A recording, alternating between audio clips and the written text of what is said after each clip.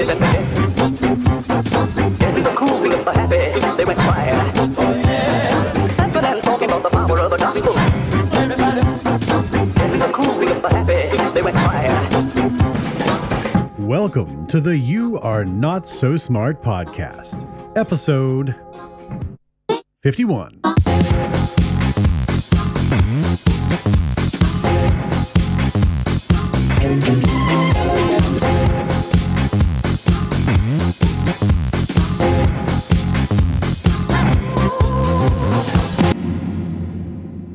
So I was sitting in my cubicle today and I realized ever since I started working,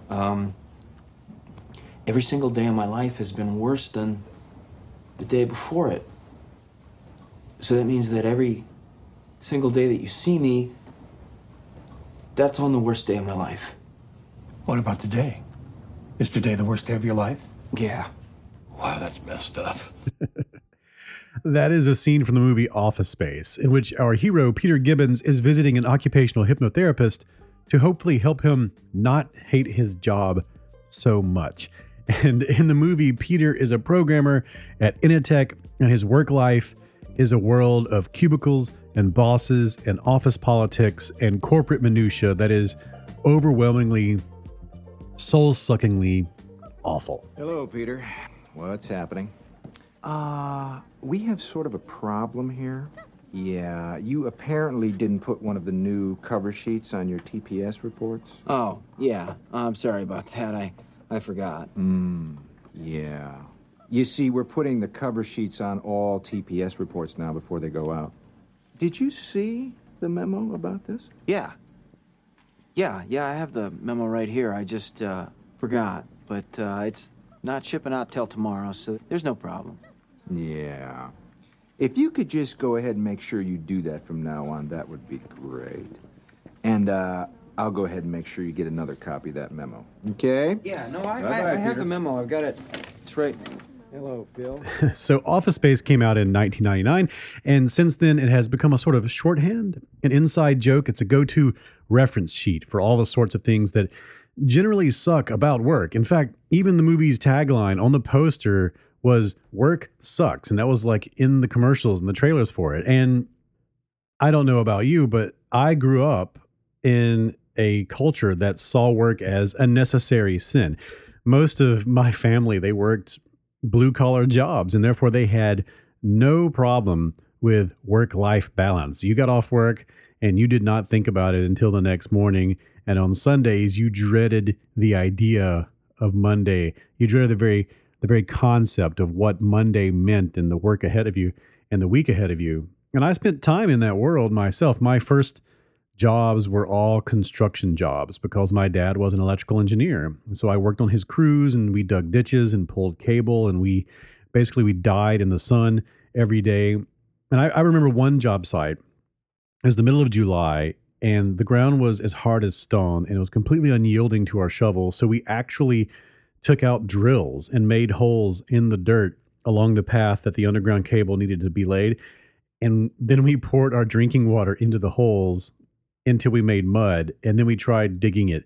And of course, that didn't work at all. So that's what that world is like. And you expect it to be terrible.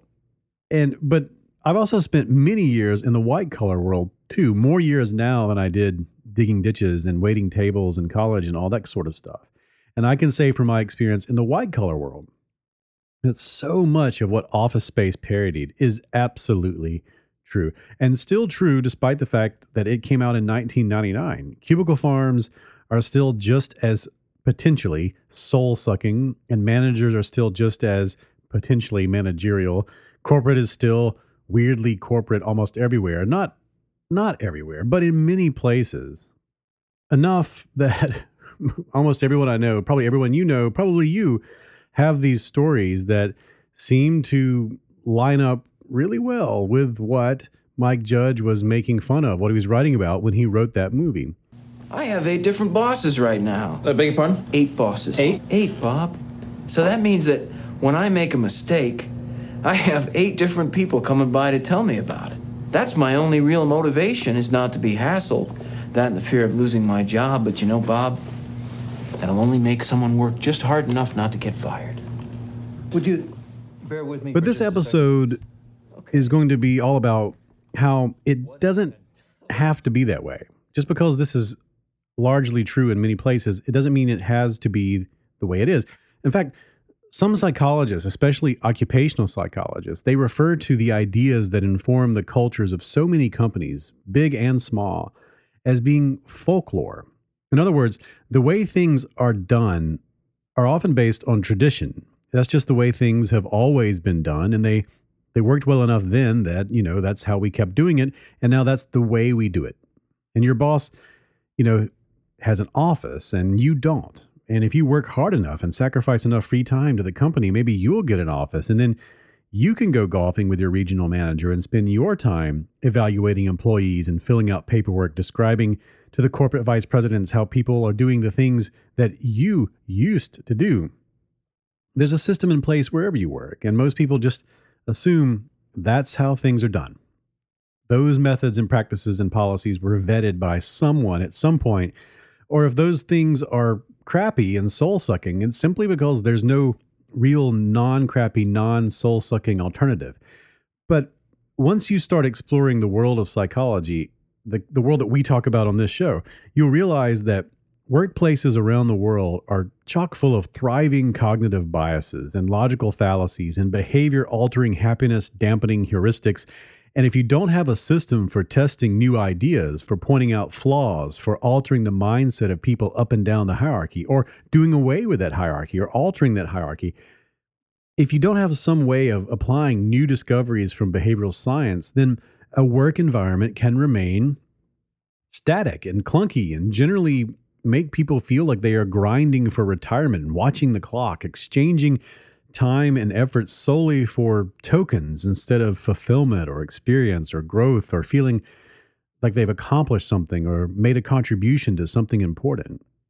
And we've asked several guests on the past shows and past episodes who have discussed things like this. Why aren't businesses and institutions applying the stuff we're talking about?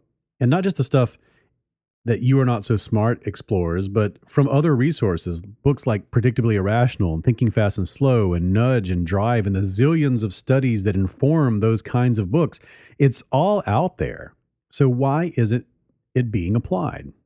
Well, I'm happy to say that in some places it is and has been for a while. And one of those places, perhaps the place doing it the most and in the best way possible, is Google. Google calls their HR department people operations, and it's a huge part of what Google does, examining, studying, testing, iterating, and applying scientific research to the work environment to see what does and does not work, and then changing things based on what they've learned. It's completely data-driven and evidence-based, and in many ways, their work extends the work of scientists studying a particular behavior or bias or cultural phenomenon by testing different approaches and policies among thousands of employees. And, they have their own culture at Google, and maybe that's not the same culture that will work in every kind of business. But at Google, it doesn't just emerge from a bunch of random processes. It is something that is done with a purpose. It is something that they're actually trying to create it. And so all of this stuff that they do has kind of been behind closed doors and hidden from public view until now, because Google's head of people operations, Lazlo Bock, has written a book all about how the company has done what they've done over the years and what they've learned from it and how it can be applied in your business or in other institutions.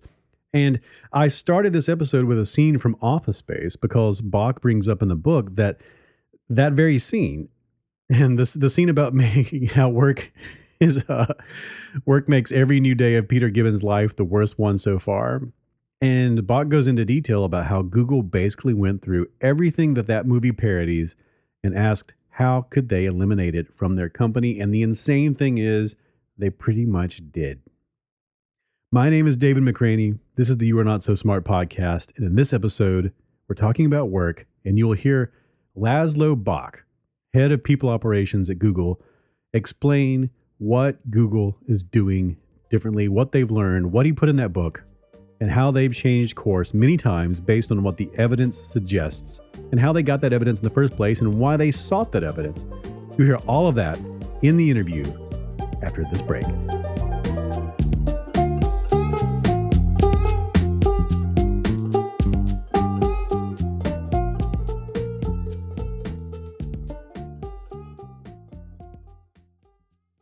I am such a big fan of the great courses. I love the whole idea of the great courses, which is take a leading professor, a leading thinker, a famous scientist, a person who knows what they're talking about, and have that person deliver a series of lectures on a very specific topic and make it so it's really easy to enjoy and understand it. You get a book that goes along with it that tells you all about what the person's talking about so that you can understand it more deeply. And you can either watch it on a DVD, listen to it on a CD, get it as a digital download on your computer, on your smartphone. Every one of these is well done, way better than a YouTube video, and they're all very cool. And right now, I've been enjoying the Great Courses series, The Art of Critical Decision Making, taught by award-winning professor Michael Roberto. He explains why framing choices is critical to making any decision, and he shows how indecision can paralyze us if we're inside one of those cultures that pretty much sees everything as a choice between yes, no, or maybe. And it's a great course to go along with the subject matter of this episode, because what you get are 24 fascinating lectures that will give you the skills and techniques you need to enhance the effectiveness of the decision-making process of either just yourself, your team, or the whole company, or the whole institution for which you work and try to improve. And it's all about individuals, groups, and organizations making more effective choices. And right now, you can get it for 80% off with my special code, along with a bunch of other courses, all at thegreatcourses.com/smart. That's right. You get 80% off, 80. And here's how you do it. Order today with my special offer from The Great Courses by going to thegreatcourses.com/smart. That's thegreatcourses.com/smart.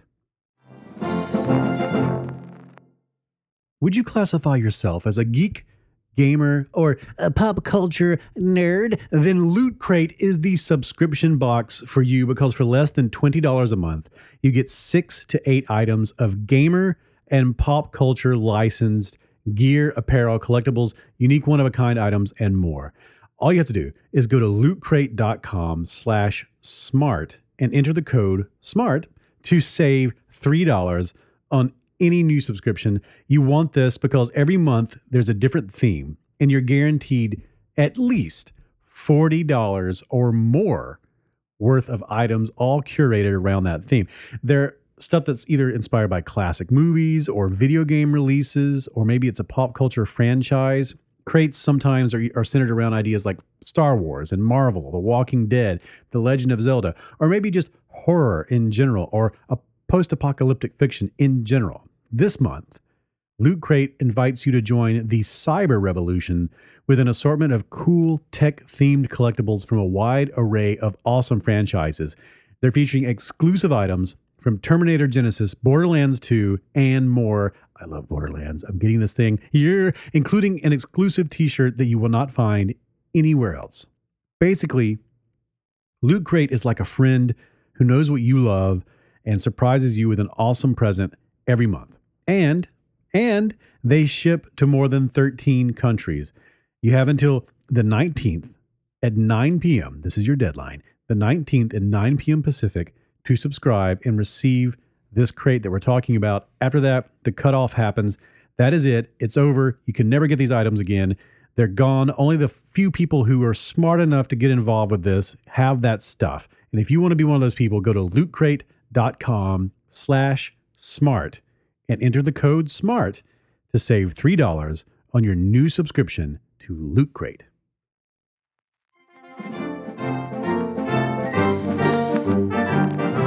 And now we return to our program.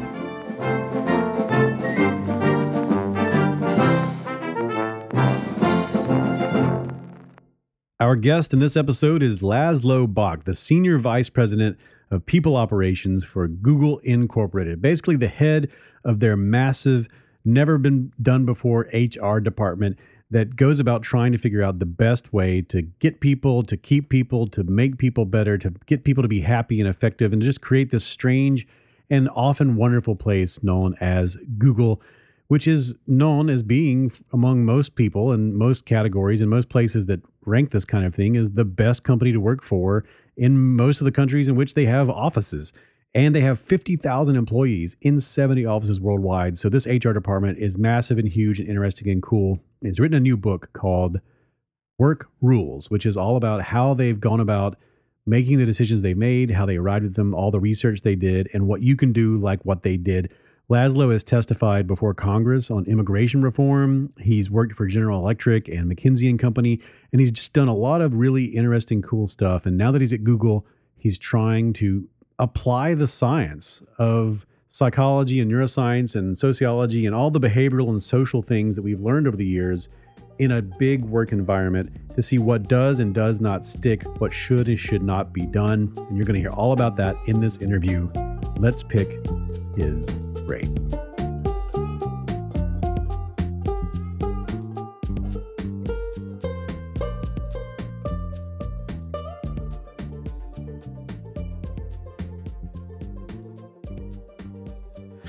Okay, Laszlo, first of all, thank you so much for being here. And I think it's so cool that you've put this book together, which, as far as I can tell, and I've read a good bit of it now, it seems like you've basically put together something that shows what Google has learned about the organizational and working environment behavior of human beings over the last 15 years or so, and including what makes us happy and effective and things like that. And what I love about the book, and it's something that I wish I could send 100 copies to every place I've ever worked and hand to them and say, look, this is how, do this. Why are you not doing this?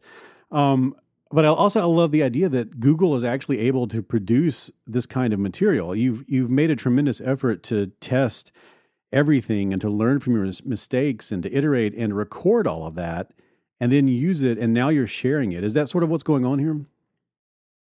That's exactly it. Yeah, it's and actually, the biggest question I get often is kind of like, how did Google let you do this thing? And because there's a lot of pretty sensitive stuff in there.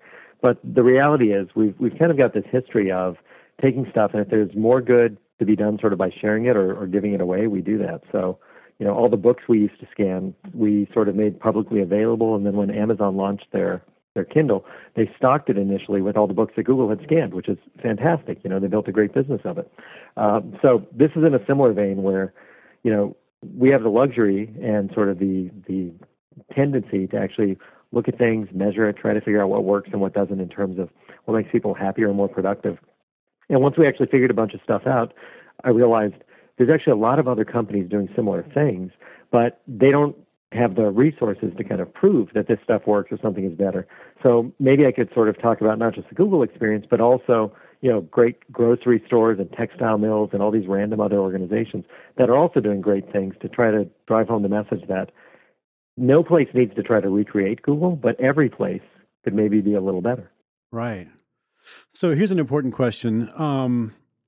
If I were to shrink you down to the size of a nickel and drop you into a blender, how would you escape?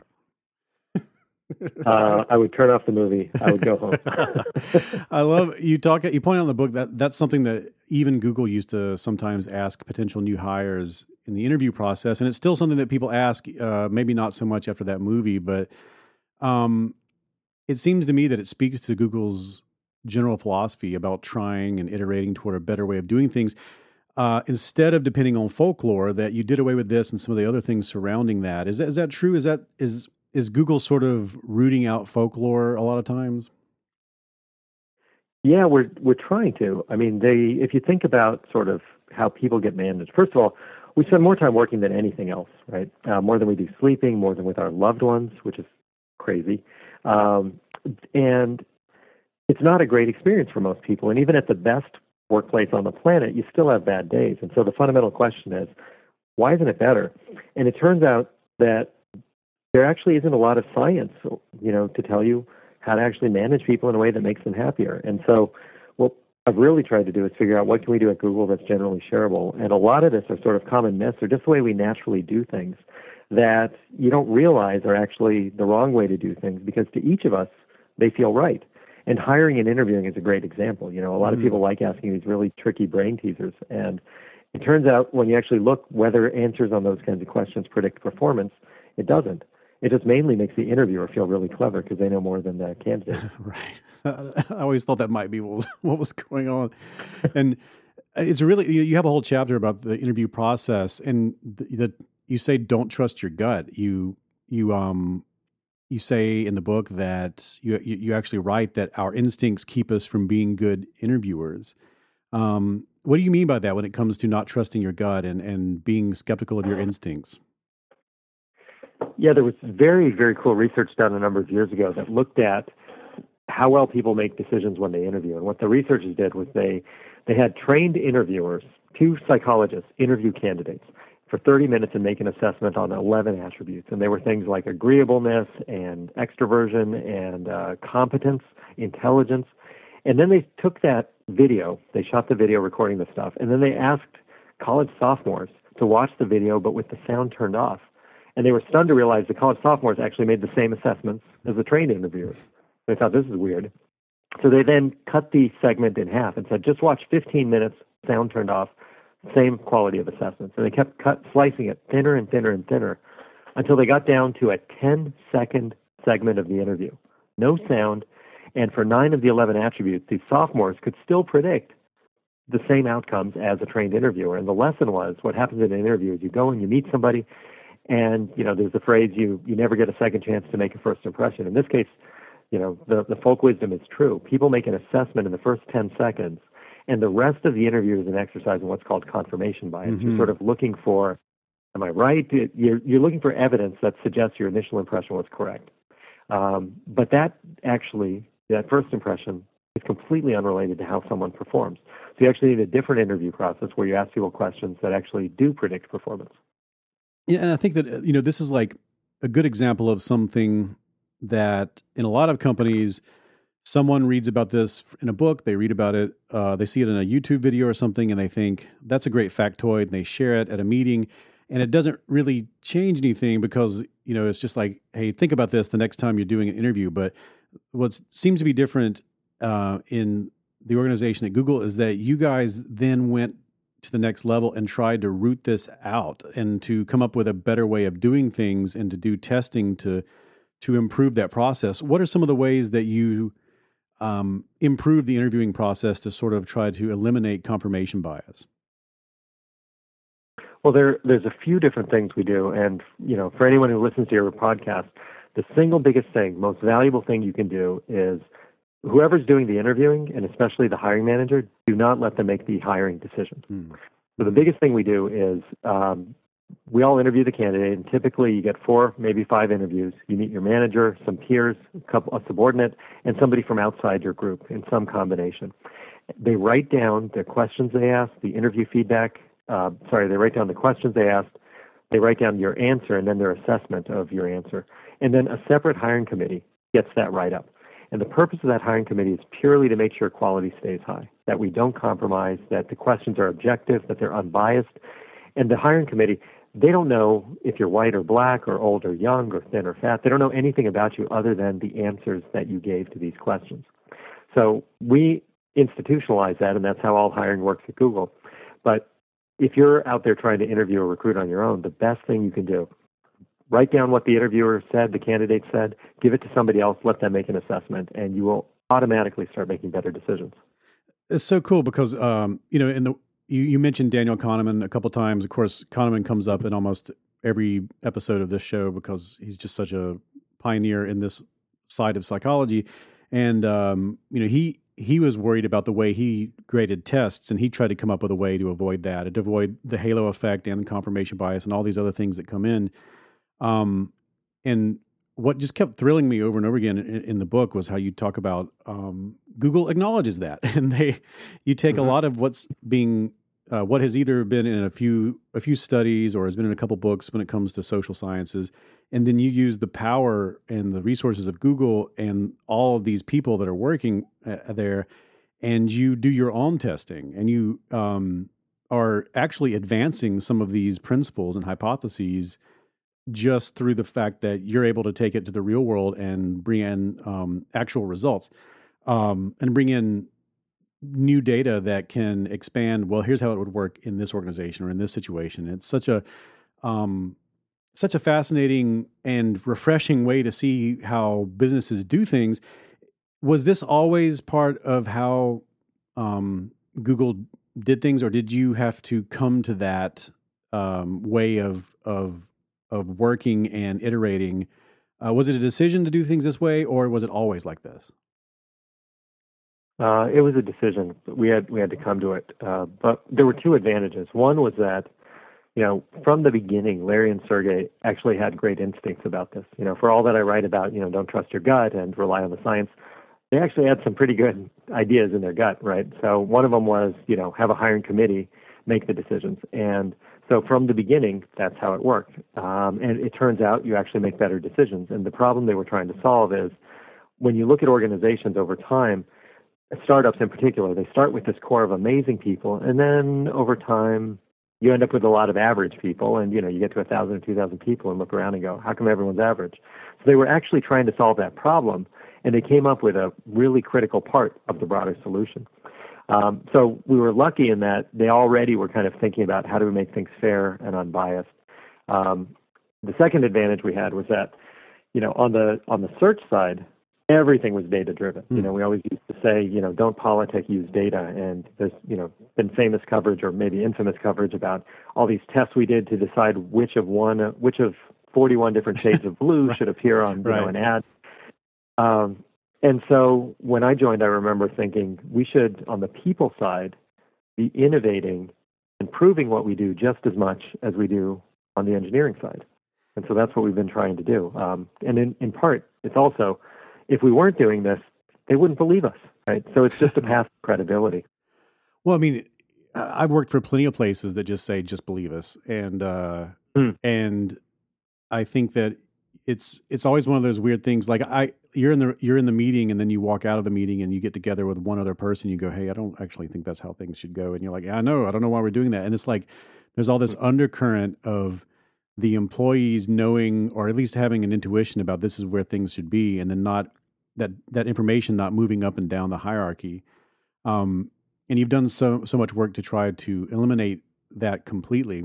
You say in the book that, well, go ahead. If I may, like underpinning what you're saying, like you're completely right. And when you put, every one of us has had that experience, right? We've all been in meetings. We go out, we go like, this doesn't make sense. And then we talk to somebody, and they're like, yeah, that's what I thought too. So when I was in graduate school, I had a professor whose name was Vic Vroom, and it's a name you never forget. And he taught us all these frameworks, which at the time totally didn't make sense. And he thought this is kind of like dumb and obvious. So there was something called the Abilene paradox. Yeah. Right. I've never talked about it on the show. Yeah, talk about it. Yeah. Oh, nice. We're blazing new ground. Well, then tell me if I get it wrong too. So the way I learned it was, there's basically this story of, there's four guys somewhere in Texas, and they don't know what to do. They're sitting on some park bench, and it's 100 degrees outside, and one of them says, why don't we drive to Abilene? And another one goes, well, okay. The third one says, yeah, why don't we do that? And the fourth says, sure. And they all pile in the truck, and they drive 8 hours and hundreds of miles. They end up in Abilene. And they get there, there's, nothing. And they kind of look around and go like, why do we drive to Abilene? And they kind of go, I don't know. I thought you wanted to go. And the moral of the story is that often groups end up doing things that nobody really wants to do because there's an impedance. It just takes some effort to kind of say, yeah, I don't know. That's kind of, I don't think that's such a great idea. Maybe we're better off staying on the porch. So first of all, did I get that right, roughly? Yeah. And okay. In psychology, they call it pluralistic ignorance. You may have heard that before. That extends out into, if you have a large group of people and they're all behaving a certain way, and you feel like you disagree with the group, you assume that you're the only person who thinks that. But what can happen is, a large group of people can all be thinking internally that they disagree with what's happening on the outside. And so you end up with a large group of people who think one way and do another, and they can support status quos that no one actually supports. They can support norms that no one supports. An example that always made it make sense to me was, you imagine a lot of people waiting to get into a classroom, and everybody seems to think that the door is locked. and then one person walks up and opens the door and goes inside, and everybody's like, "Oh, the door was unlocked the whole time." It's just that everyone thought that everyone else knew something that they didn't know, and the Abilene thing is like right in line with that. Yeah. Well, and so coming back to your example, right? What happens in meetings, in business settings, even just in like a conversation with a boss, you've got that very natural human tendency that you're describing, and it's compounded by this very natural but insidious power dynamic that exists between managers and their people, right? Because human beings are by nature, we're pack animals, we're social animals, and even when there's no hierarchy, people still kind of want to know who's in charge, right? So you go to meetings, and the senior person always ends up in the same seat, usually at the head of the table. And actually, even what we see at Google is when the senior person, so Kent Walker, who's our general counsel, he tried to break this up. So he went from sitting at the head of the table with his team to sitting in the middle along the side. And then sure enough, 3 weeks later, that was the seat that was left empty, right? So we look for all these little tiny social cues, and we're always looking for hierarchy. And so we're susceptible to all these power dynamics. And one of the things we try really hard to do at Google is how do we tear that apart? Because exactly as you say, we all have this experience of you go to a meeting, you leave it, everyone's kind of like, that was a terrible idea. That should never happen. That should never happen. That's like disaster, but that's the way the world works. So we do a bunch of things to help people be more explicit. So, for example, the way we set performance ratings is the manager comes up with a draft rating, a temporary one, and then a group of managers sit down and do what's called, for us, a calibration session. So they compare notes. It's all for hard and easy graders. You get to know one another's teams. But it starts with a sheet of paper. This is super low tech. Sheet of paper that says, here are common biases when people are assigning ratings. And it's things like halo and horns effect and recency bias. Mm-hmm. And something that simple actually starts breaking down the power dynamic and some of these things that, leave you driving to Abilene for who knows what reason.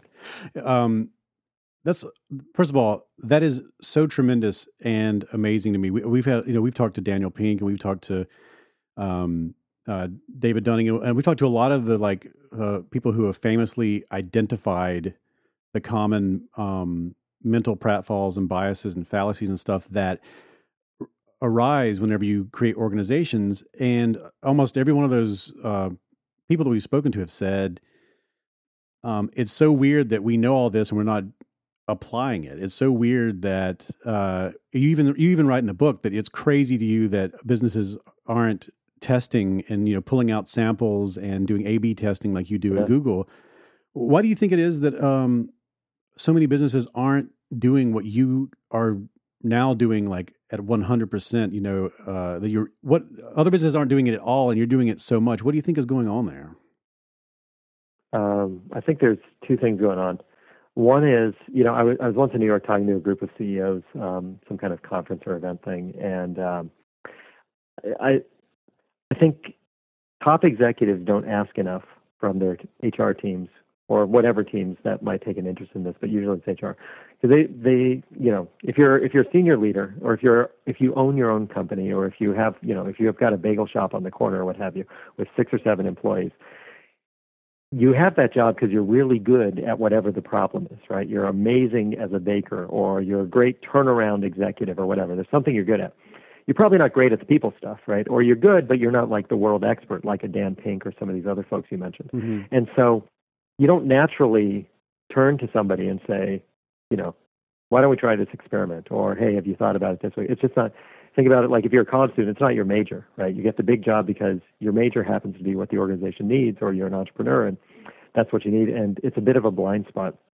And then that's why it doesn't happen, I think, sort of why those questions aren't asked more in business. But I also think there's a deeper issue, which is to think about this stuff, you actually need to have had some exposure to like statistics, or a little bit of operations management, or some way to sort of parse the world and realize it's not just stuff that happens to us, but, there's distributions. And, sometimes at the grocery store, you get in the long line and the short line, and sometimes the long line goes faster. And, you don't have to know queuing theory, but to have some exposure to, okay, there's statistical variation that's just random.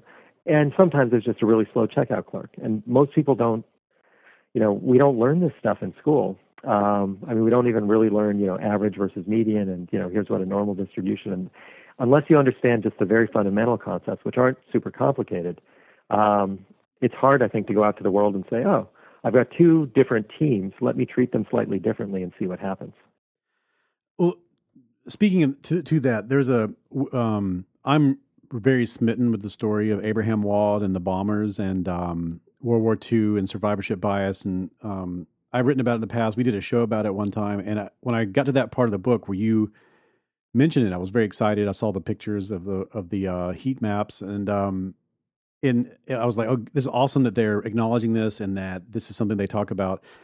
But then you say that you actually have worked to eliminate some of the effects of survivorship bias. Could you sort of take us through how you did that?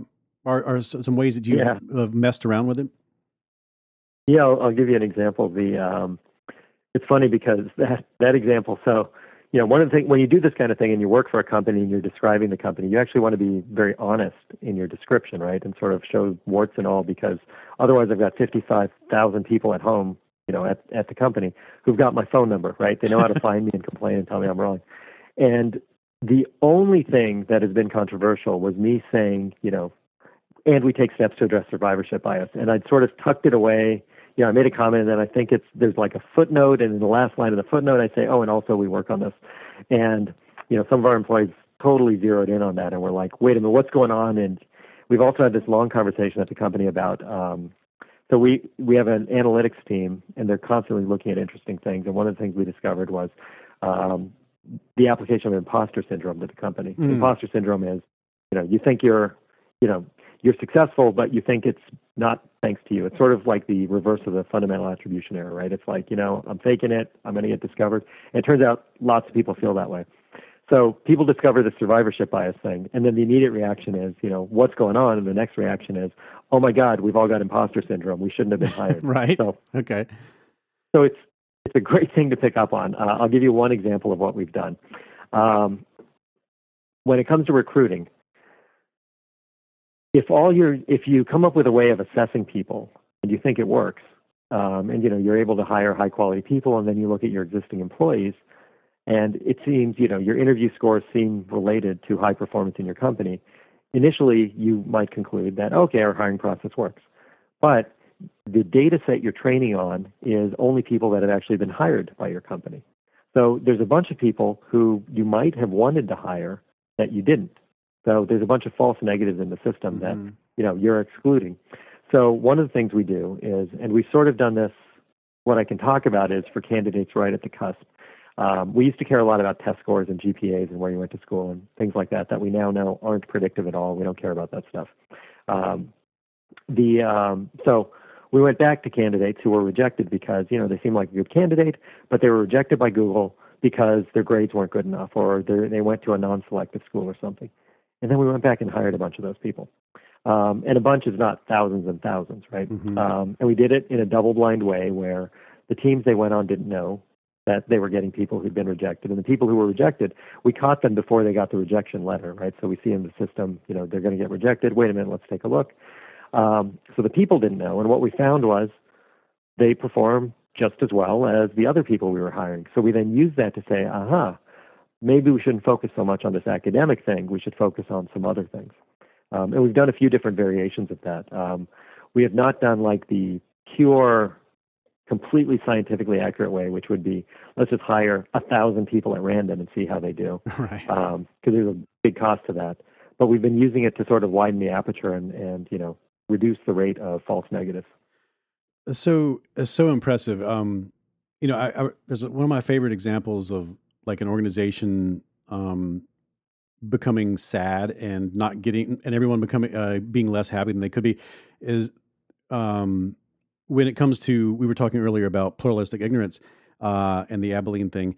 There's a study where a psychologist went and he went to a vegetarian commune where everyone who lived there was a vegetarian, and they asked everyone in individual interviews and letting them know that they could remain anonymous whether or not they actually were purely vegetarian. And what they found out was that 70% or so of the people who lived there were actually sneaking out routinely to eat fish in another location. They'd drive to another town so they wouldn't be found out. So that's wild. So it was so the majority of the people in this commune actually didn't want to be pure vegetarians. They wanted to be, I guess you'd say, pescatarian, or they just wanted to be. They wanted to have. They wanted to have a little bit more range in their life. But everyone thought who did this, they all believed that they were the only person who felt that way. And so you have a large. So you have 70% of the people in this organization are feeling intense shame because they think that they are failing the hopes and dreams of the culture. And if they would just come out and say it, if they could just deliver some transparency, then everyone would be happy because they'd realize they were already in the organization that they wished they could be in. And I saw on the. I'm sorry. Go ahead. I was going to say it's a great example because, we sort of, one of the topics that we've been focusing a lot on in the last 3 years at Google and in the tech industry is diversity. And we've studied it and looked at it and we're doing what we can. We're doing okay. We need to do better. But one of the things we found is we talked to our employees, we surveyed them, did a bunch of studies, and you can identify people as, white, African American, Hispanic, Asian, what have you. You have your categories. But virtually every single person at the company felt like they were part of a community, regardless of color, creed, sexual orientation, physical ability. But virtually every person also felt like they were unique and distinctive in some way. And nobody was connecting the dots, but the sort of underpinning lesson was similar to the point you're making. Like, everyone was feeling the same thing. Everyone was feeling connected and alone, part of something and different. At the same time, nobody was talking about it. Yeah, it's crazy. And you can some of the literature on that suggests that it can slow down, big scale social progress where you have, an entire region or entire nation who's already thinking one way, but they are worried that individually they're the only people who think that thing.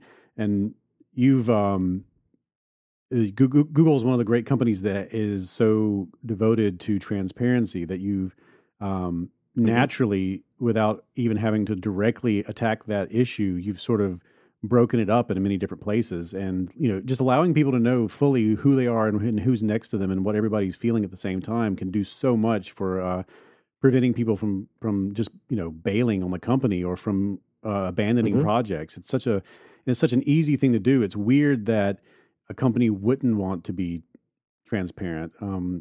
Has Google always been transparent from the very beginning, or was that another decision that you had to say, okay, we need to start doing this? For a lot of things we were. So, when the company had 50 employees was when we started doing our TGIF, which is our weekly kind of all employee, all hands meeting. It's 30 minutes of Larry and Sergey kind of saying, here's what's happened in the last week, and then 30 minutes of Q&A about literally any topic you can imagine, ranging from, is our policy on, whatever issue, good or evil, all the way down to, can we have more healthy food in the micro kitchen, or, can we have different chairs, or, it's the whole gamut. But on the people side, we haven't actually always been transparent, and we sort of expanded that as well. And so, for example, the way we design our compensation systems, and we don't publish compensation information internally. Employees actually legally, a company's not allowed to interfere with whether or not employees want to talk about or share their compensation. But we're not one of these companies where everyone's pay is public inside the company. But what we do is we, at some point, probably 7 or 8 years ago, when we were redesigning our pay systems, we sort of said, okay, why don't we get a group of employees, Googlers, as they call themselves, and we'll take a data set of everyone in the company, their performance history, their compensation, all their details. We'll anonymize it so you can't tell who's who. And why don't we let them play with the data and see what looks like a fair outcome in terms of how you design the pay curves, in terms of, when does the bonus curve get really steep versus when is it flat? And what we found is it was actually really helpful, not just because the content of their contribution was helpful, but because, when we rolled out the new system, what would happen is some random employee would say, well, I don't understand this. And one of these people we had involved would kind of jump into conversation, because this was mainly happening online. They'd say, well, actually, here's why we did it, and here's how it works. And so it didn't become, here's the people operations team or management telling you how it's going to be. It became, people across the company explaining, well, here's how we balance these competing interests of communality and social justice and, having a wide distribution of pay at the same time. And here was the rationale. And we considered that idea, but we rejected it for the following reason. And it was amazing because then it became owned by the folks in the company rather than, this bureaucratic management tool. Mm-hmm. It's so cool, and believe me, I expected to read this book and think, just there's so many books that are talk about organizational practices, but and I had no idea going in that there was going to be so much focus on social sciences, psychology, biases, and elimination of those things, and working around the way people really are, and taking people as they are, and trying to improve human, try to engage with human behavior in a realistic way. I was really surprised to see all that. And one thing that came to mind, and I think I've heard this mentioned in other places, and I've always wanted to ask someone who had a lot of influence at Google. How does Google as a company, which seems so fixated on evidence and data, which is all great, how does that same culture also encourage and maintain things like artistic notions and beauty and elegance and passion? How does a company so fixated on data also encourage that aspect of the human condition within the culture? Things that are less quantifiable. Yeah. I think in part that comes from just giving people freedom. Mm-hmm. Because we're fundamentally, I was in Europe last week, and in Europe, people are much less excited about Google than in the U.S. And there were a lot of questions about what's going on with taxes and the international tax regime and the European Commission, and there's just a lot of issues and a lot of skepticism about the company. And reasonable people can have different perspectives on issues like that. But what I kept reminding folks is look, it's not. Yes, it's Google. It's a corporation. But it's run by just a bunch of people. And, for most of us, myself included, these are the biggest jobs we've ever had in our lives. And, we're just doing our best. And, it's kind of no excuse. It's not dodging responsibility because ultimately we are responsible. But it's a bunch of people just trying to, make information available and build good products and, have fewer people killed, in auto accidents. And when you remember that, you realize, oh, wait, actually, there are people who are painters and dancers and ballerinas and people who love design and who focus on this. So we have a bunch of Googlers who just, they teach class on this stuff just because they're free to and they care about it, and a lot of people are interested in it. Mm-hmm. Meditation's become this whole thing inside the company, and it's been kind of a grassroots thing. But, even I now start my staff meetings every week with 2 minutes of meditation. Because it turns out the science shows if you do that, you make better decisions, and sort of, there's all kinds of goodness that comes from it. But we also probably 4 or 5 years ago got much more serious about design. We sort of had a credo of we wanted design for expert users, and we started talking about beauty and elegance. And in engineering, there's always a sense of engineering code, computer code needs to be elegant, and in mathematics, there's this notion of elegance. And we started talking about that in terms of how products look and feel, and quite frankly, we're kind of late to the game. And even if you're not an artist or a creative person, I think everyone's a little creative at least. That spark exists in all of us. But you sort of like dealing with stuff that is beautiful. Like it's like the old line, you know it when you see it. And I think we're getting better at it. But the fundamental source of it comes from giving people freedom to try new things, and then actually honestly listening a little bit more to what our users are saying and how they're reacting, and saying, oh, okay, this needs to be more beautiful. It needs to be more elegant. Mm-hmm. It's so tough because I don't think, we can't even agree, even as a culture, we can't agree as a species as what art even is, or what, these are such slippery fish. But I love the idea of a company that that feels like this is still worth pursuing in whatever way we can. And I think that's so cool. And all that comes across in the book. Like, you really did a great job of there's an example within every 4 paragraphs, you're presented with a new bit of information, and you're like, oh my God, there's so much in this book. But you do tie it all together. You do tie it all together, and you really do paint a great picture of the overall atmosphere and sort of like the headspace of what it's like to be fully invested in trying to improve the world. And I think that's it's hard to do that in a book, and you did a great job of that. Thank you. Before we go, I wanted to ask one last. I wanted to ask this earlier. I just don't want to miss it. And there's there's a couple of things that you say in the book that when you first read it, you're like, what? How's that even like that's? And one of those things that made me like, I was like, well, I guess I have to read this whole chapter now. Is you said you said at Google you want to take away as much power from managers as you can. So what are some ways that you've done that, and what were the direct benefits of those approaches? So the biggest ways we do that is if you're a manager at Google, you are not able to pick who you hire. So you can't hire your own administrative assistant. You can't hire someone on your team. You don't have that authority. You can't decide unilaterally to fire somebody. You can't decide who to promote. You can't decide even what somebody's pay outcome is going to be without review or some kind of subsequent kind of test, basically, to make sure that it's a fair and just outcome.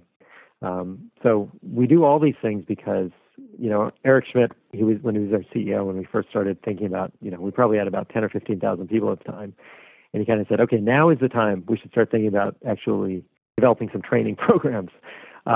He was trying to push us to think about, what can we say about our values, about how we think about leadership that is distinct to the company? Because everybody says, oh, leadership matters, managers take care.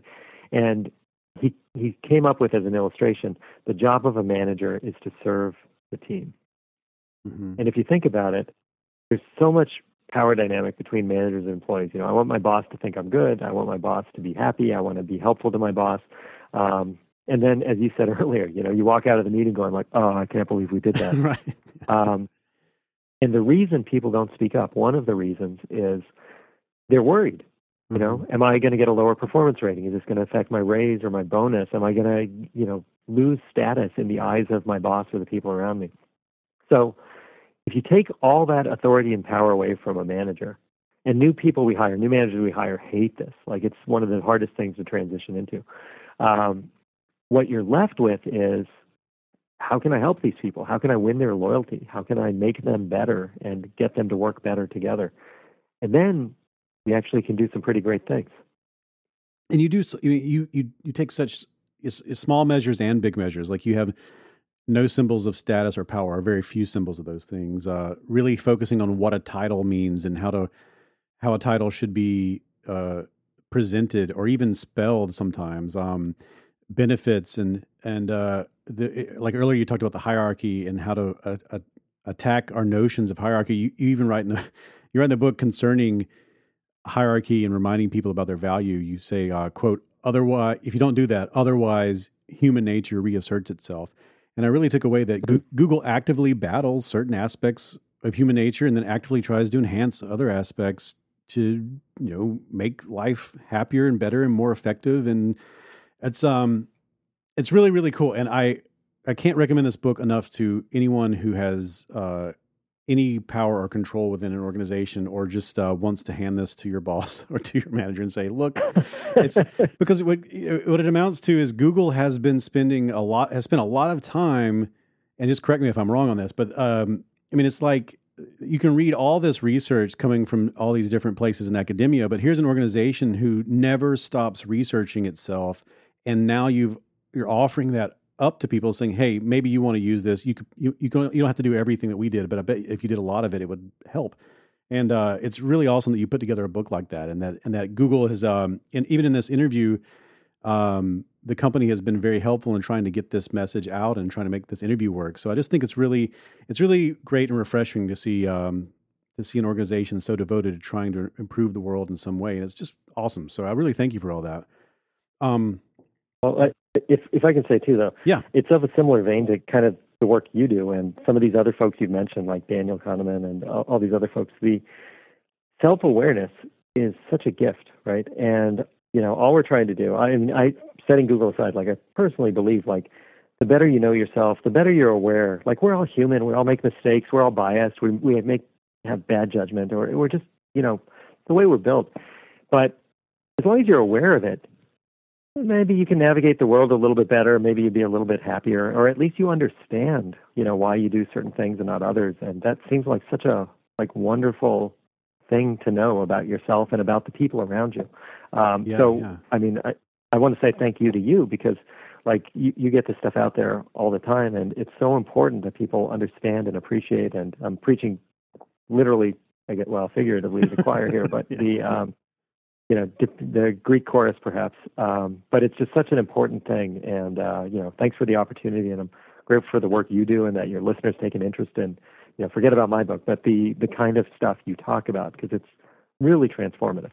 I think it is. I thank you so much. And I agree with that, because I just, this is a whole, you can see it seeping into areas of the zeitgeist or the culture at large. This and I forget who said it. I was at a conference once where they talked about this was the new anthropology, like with a new understanding of people, is this really getting a grasp of our foibles and our biases and everything. And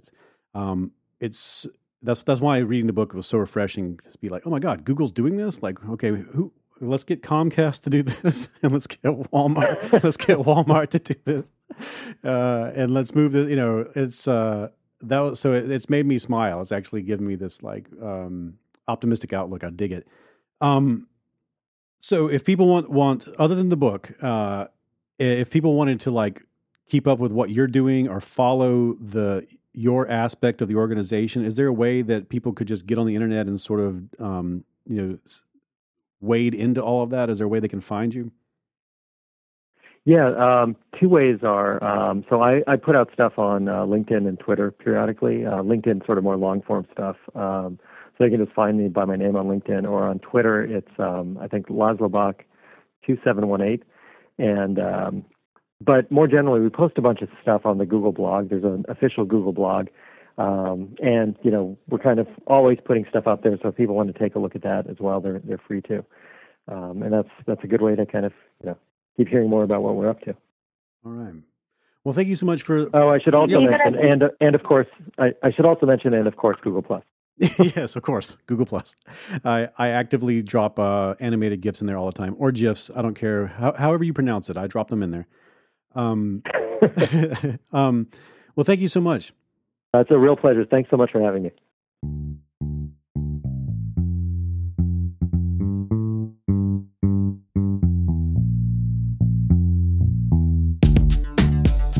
On each episode of the You're Not So Smart podcast, we read a piece of self-delusion news or a scientific study that's in the realm of self-delusion, and then we talk about it right before I eat a cookie baked from a recipe sent in by a listener or a reader.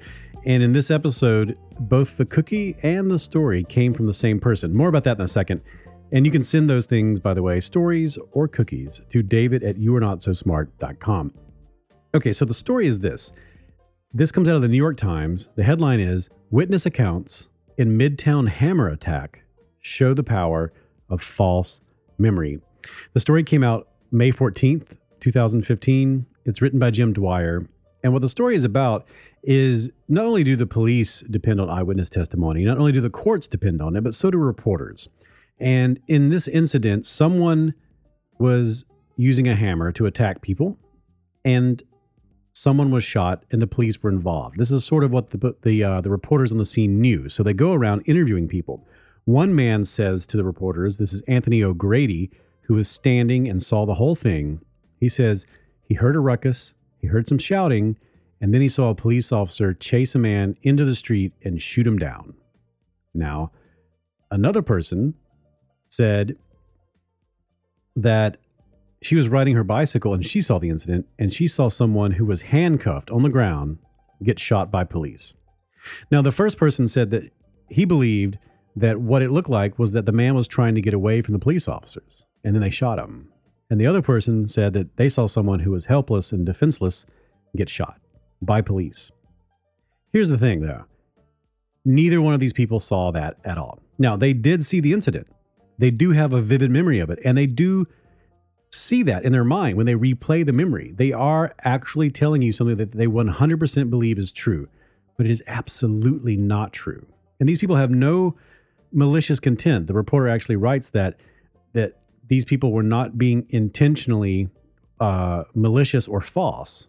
It's just that memory is absolutely terrible. Memory is something that nothing should be based on.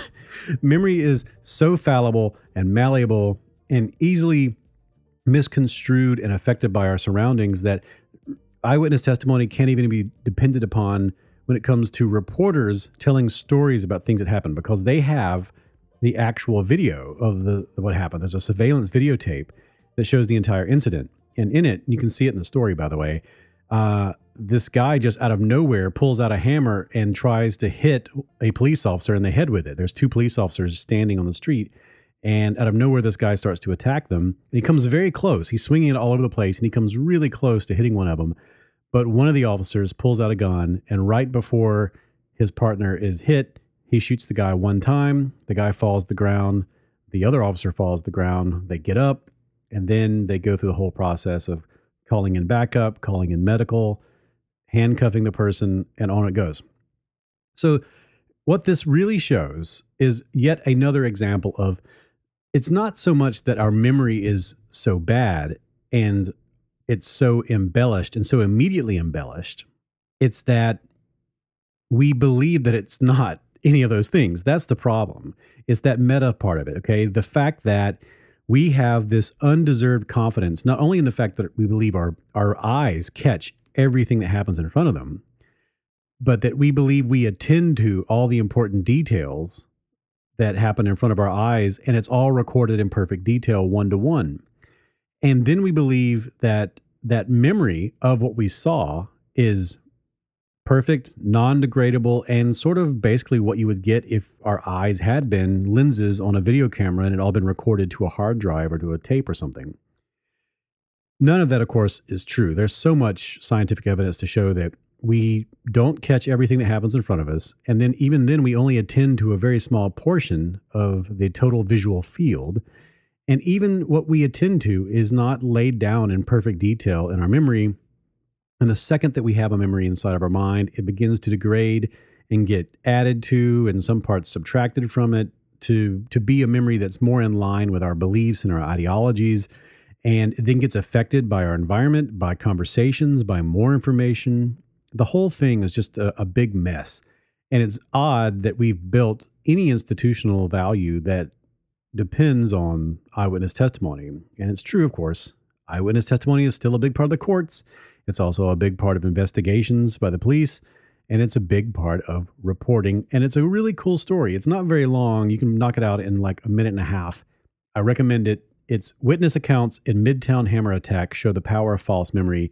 And it's yet another example of how quickly this can happen and how weird it can be. These are really good people who did not mean to, lead the reporters astray, and yet they did because of their ignorance of their own ignorance. Okay, so who sent this in? Well, the person that sent this in, the story and the cookie, would like to give a big shout out to her husband, Aaron Rosekind. Aaron Rosekind, the master roboticist, Dr. Robotnik.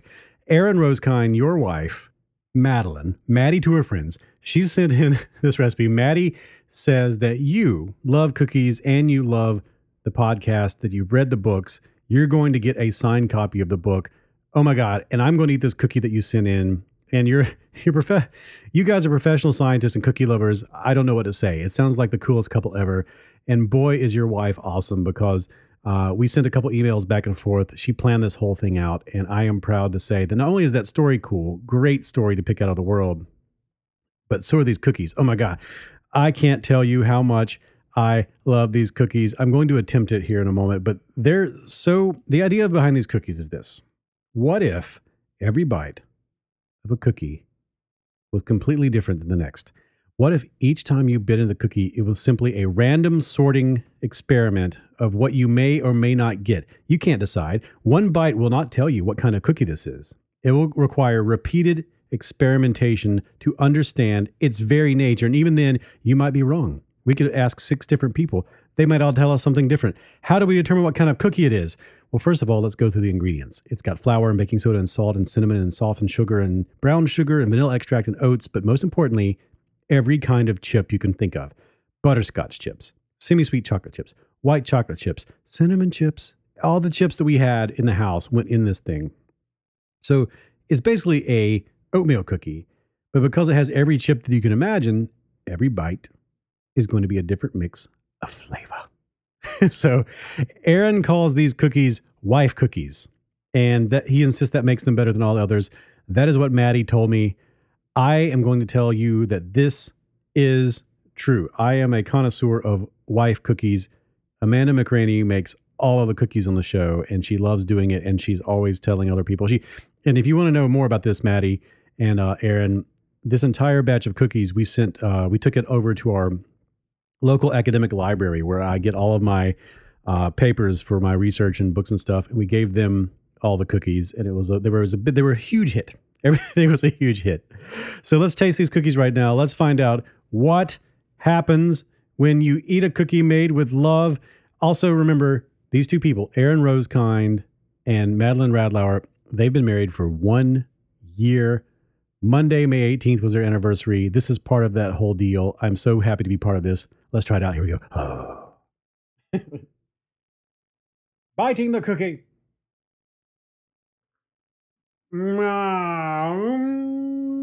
That's my delicious alarm. Okay. What does it taste like? Butterscotch. I would tell you that's a butterscotch cookie right now, but I don't know. Is it?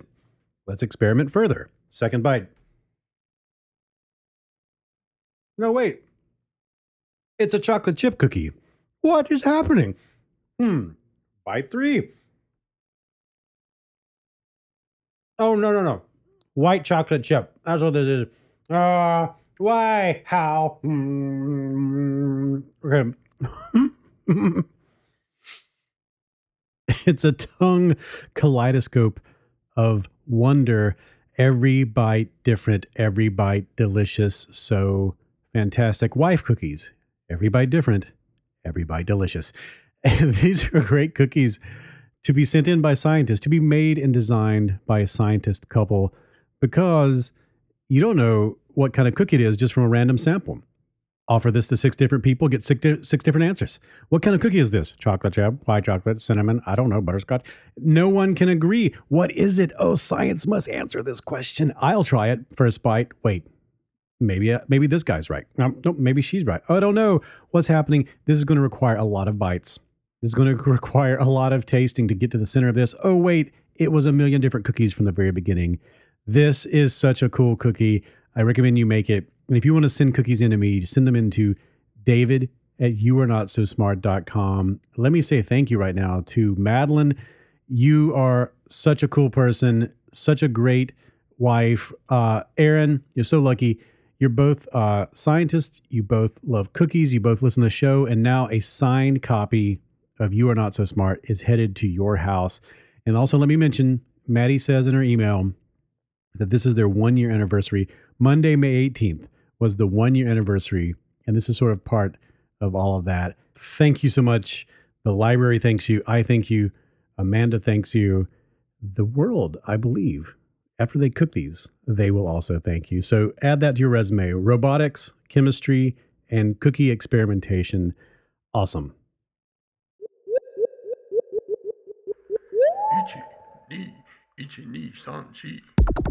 That is it for this episode of the You Are Not So Smart podcast. Head to boingboing.net for more great podcasts like this one, and head to youarenotsosmart.com, SoundCloud, Stitcher, or iTunes to listen to all the previous episodes of this podcast.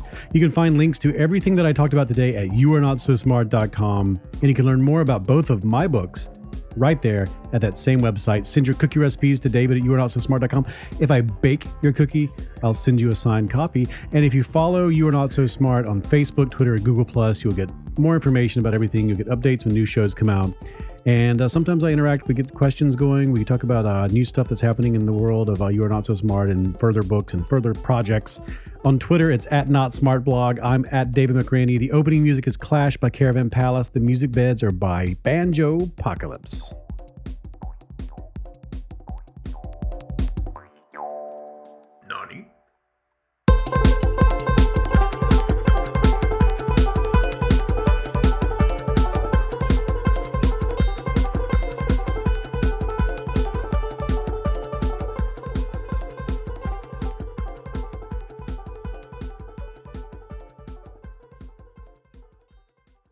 Again, we would like to thank our sponsor, Loot Crate, the subscription box for the geek, gamer, and or nerd in all of us. For less than $20 a month, you get 6 to 8 items of gamer and pop culture licensed gear, apparel, collectibles, unique one-of-a-kind items, and more. It's so cool. This is a great gift for you, for me, for a loved one. I think you will dig it. Make sure you head to lootcrate.com/smart. and enter the code SMART to save $3 on your subscription. It's fantastic.